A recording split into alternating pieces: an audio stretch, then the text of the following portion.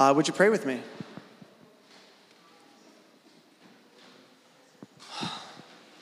God, we thank you for a summer of adventures and changes, for some rest and for some work, for some joys and for some grief.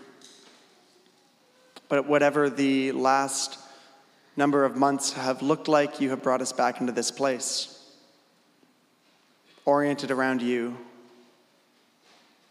Would you find us and would we be found? Through Christ our Lord. Amen. So it felt right on Same Page Sunday to spend a minute reflecting on what we do and why we do what we do. Why do we gather in a place at a slightly inconvenient hour, one of your off mornings? Why do we show up?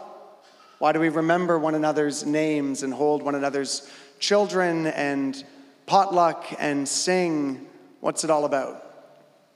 When I ask people, why are you going to church? Because a lot of people are going back to church. It's not just here. It's happening all over. It's kind of wild. Probably best not to talk about it. Just keep our heads down. But there's a strange thing afoot. And I've been asking people, especially people who didn't spend a lot of time in church before the old pandemic, been asking, why do you go to church? And I get a lot of different answers. From some people, I get the sense that they want to be a part of something larger than themselves. I think we've had an awareness that it's good to be a part of tradition. It's good to receive something from the past. It's good to be a part of something collective. It's good to build and create and sustain something together that will be handed off to others who come after us, something that we didn't start and something that we don't finish. Others have said, it's the community. I want to find community. And there's just not a lot of places to find community these days, if we're being honest, and most of them aren't free.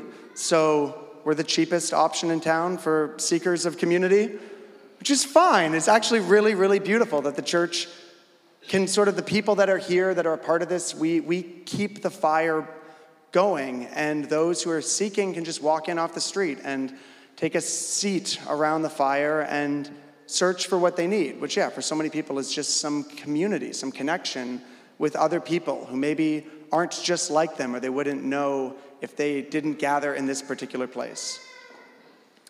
And for still others, it's much more personal and maybe quiet.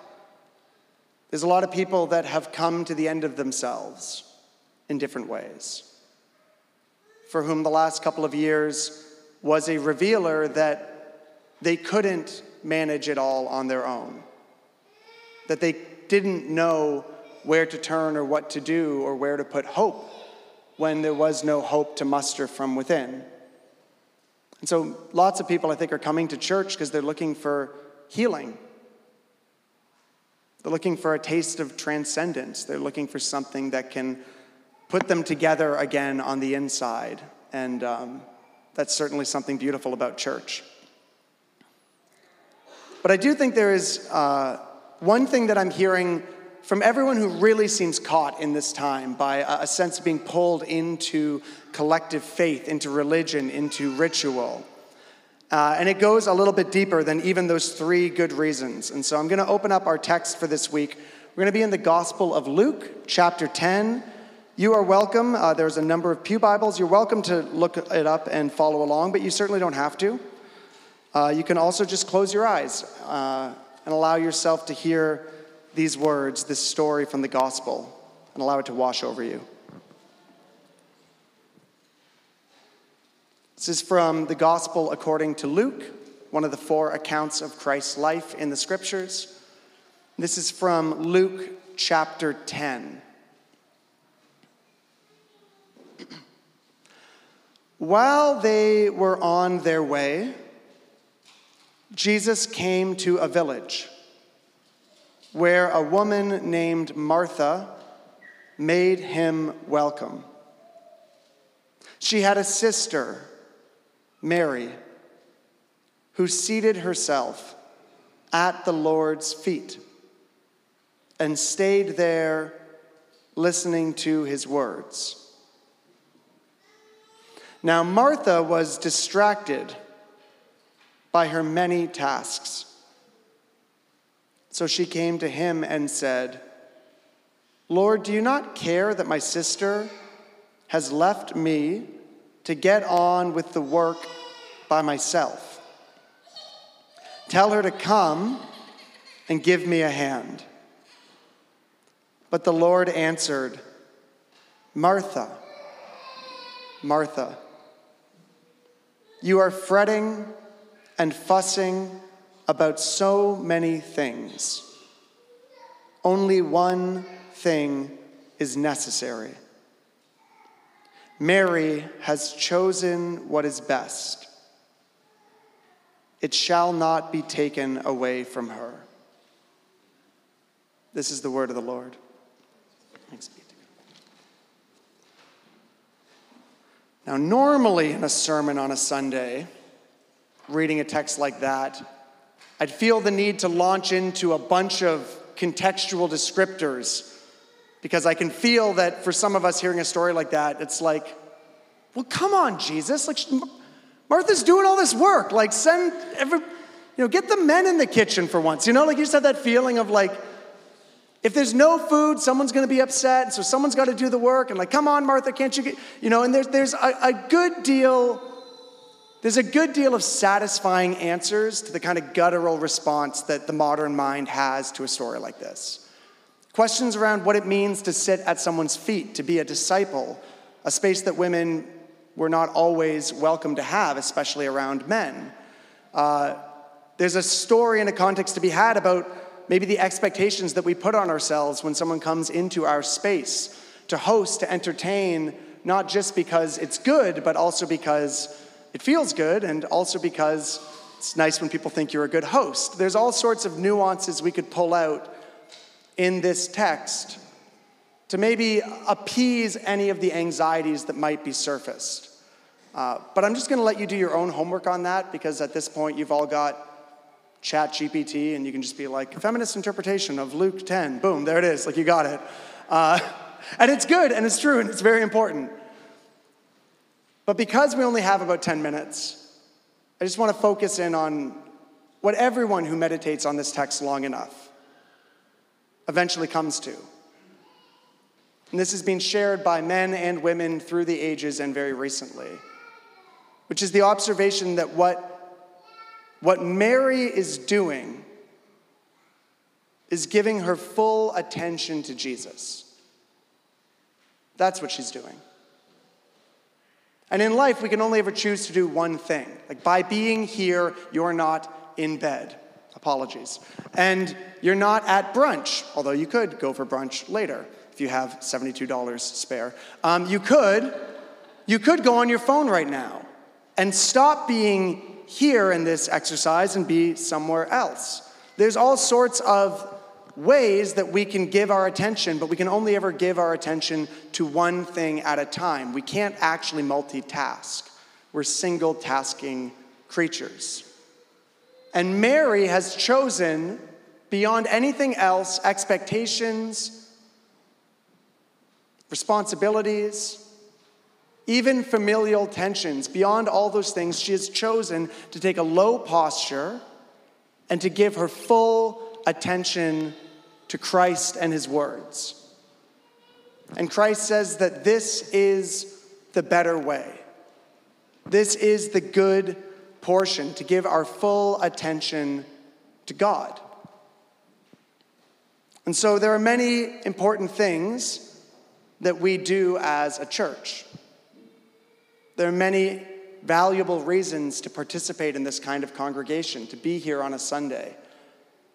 But maybe there's nothing, and I think taking the kind of biblical witness, there is nothing that we are doing here that is more important than the single point of coming together to worship God. To give our attention to this candle, this table, to the scriptures, to give our attention not to the person speaking or the musicians playing, not to the friend that's waving to you, although you should give them a moment's attention, that's fine, but to ultimately know that everything we're doing here is to come to a single point, and that single point isn't you, and it isn't me, and it isn't an opinion, and it isn't an ideology. It isn't even a religion that we are coming to attend to. We're not here to be the church. We're here to worship God. That's it. And worship's like an old word, and nobody knows really what it means. It just means to give worth. We're here to give worth to God, and the way that we give things worth is attention. We give them our attention, our loving, long look at this space where God meets us. And everyone else here is gathering to look at some point, whether physically or internally, to give attention to God. And everyone else here is then we're like monkeys, like massaging each other and picking off fleas from the week, just to give attention to God, to remember God. And when we remember God at the top of the mountain, it's like those ice, the snow at the top of the mountain that melts and gives life to everything else around it. And this is the beautiful mystery of church and of faith, is if you go to a place searching for community, you will actually miss community. Community is like a moving target. If you try to aim for it, you're going to miss it because it's always moving to something higher. Community is a byproduct. We come together to worship God, and we end up making some friends. How lovely is that? And being a part of something larger than us is a byproduct, because you can be a part of a lot of things that are larger than you, and they're not great for the world. But when you come to worship God, you become part of this beautiful movement called the church. You become part of old spaces, old prayers, old liturgies, but it's not the point. The point isn't the religion. The point isn't the tradition. The point is God, and when we go to God, we get everything else. It's not even our own healing that we are seeking. If you go somewhere saying, I want to be healed, there may be a mercy given to you for healing. But I actually think the best way to find healing is not to think about ourselves, but to think beyond ourselves, to give up our life, to give up our pains, to give up our hopes in order to seek what is above us. And when we do that, all on its own, healing begins to occur. Any one of these good things, if given our attention, will ultimately fail us. But when we give our full attention to God and the worship and seeking of God, all these other things are given to us as well. Now, this is not new information, probably for any of you. It's not new information for me, although I forget it often and have forgotten it. When I was 17, I went to a youth group for the first time, and I wasn't there to date, I should clarify. But there's, cuties. And there was that sense, you're at youth group and you're 17, you want to date someone. You're starting to think about maybe I want to, look to the future and start trying to get serious in a relationship. And maybe life's going to and I got married at 20, so it worked. Wow. I mean, just young, but you have that sense that you're ready to take this next step and it might take some time. And so you start asking people for real advice. How do you date well? How do I date well? And I remember asking my youth pastor, and he gave me such simple advice, but it really did help. He said, if you aim to date someone, you'll miss it, because the person that you're pursuing will always be going on their own journey. They're not sitting around waiting for you to complete them. They're doing their own thing. And so he said, the best thing you can do is seek God, like the top of a mountain. Find your way up towards God. Keep pursuing God. And as you do that, you may collide with someone else who's heading in that same direction. And if you run into somebody else on that journey, you could join up, but it's no longer about trying to only find that other person. It's about trying to pursue what's above us. Now, when you're 17, you're only thinking about dating, but as we grow into adults, you realize that's just true about everything. The relationships that matter to us, community, desire to participate in something, healing, friendship, family. All of these things can only be found as we pursue something that is above us. I knew this when I was in grade 12, but it's not like a religion. It's like a relationship with God. And people said that, and at the time I remember just being like, that's insane. Like, right, it's about a relationship with the living God. That's why I go to youth group. That's why I go to church. And then a decade goes by, and you forget these simple things. But they don't stop being true. That is why we're here. That is why we're doing what we do. Okay, I'm like pretty much done. Can I just throw like one existential quote at you, and then we'll close out the sermon? Dostoevsky, some of you might be familiar with him, Russian writer, very intense times in Russia, writing during communism. This is a line. You can ignore the big image. I pulled it off a YouTube video that was summarizing some of his thoughts, but I thought this struck me as why it's so valuable to do this one thing together. He writes in his book, Demons, the one essential condition of human existence is that man should always be able to bow down before something infinitely great. If men are deprived of the infinitely great, they will not go on living and will die of despair. Thank you, Jim. You can take that down. It's easy living in such a materialist culture and in a culture where there are so many pressing issues, like right outside our doors, right on our streets. We see the very real challenges that are facing our city. And it can be sometimes feel like it's just not enough to say that we're gathering to worship God. Like, shouldn't we be gathering to get organized? Shouldn't we be gathering to go do something? Shouldn't we be gathering to fix the problem? But I really do think that Dostoevsky and others have witnessed to this again and again in more oppressive times than these. That people do not live off bread alone. And in fact, there are many people in our city on the margins who still manage to find bread. The Catholic Church just down the street serves 600 meals a day.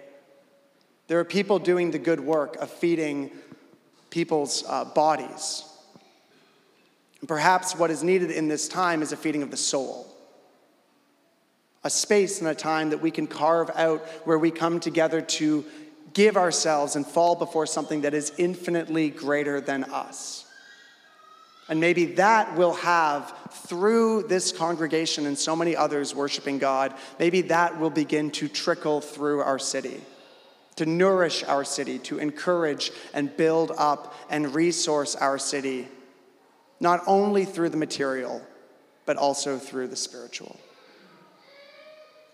I'll invite us to take just 10 seconds or so of silence to reflect and pray and ask the Spirit if there's something in this text or in what we've been discussing that needs to resonate for you at this time.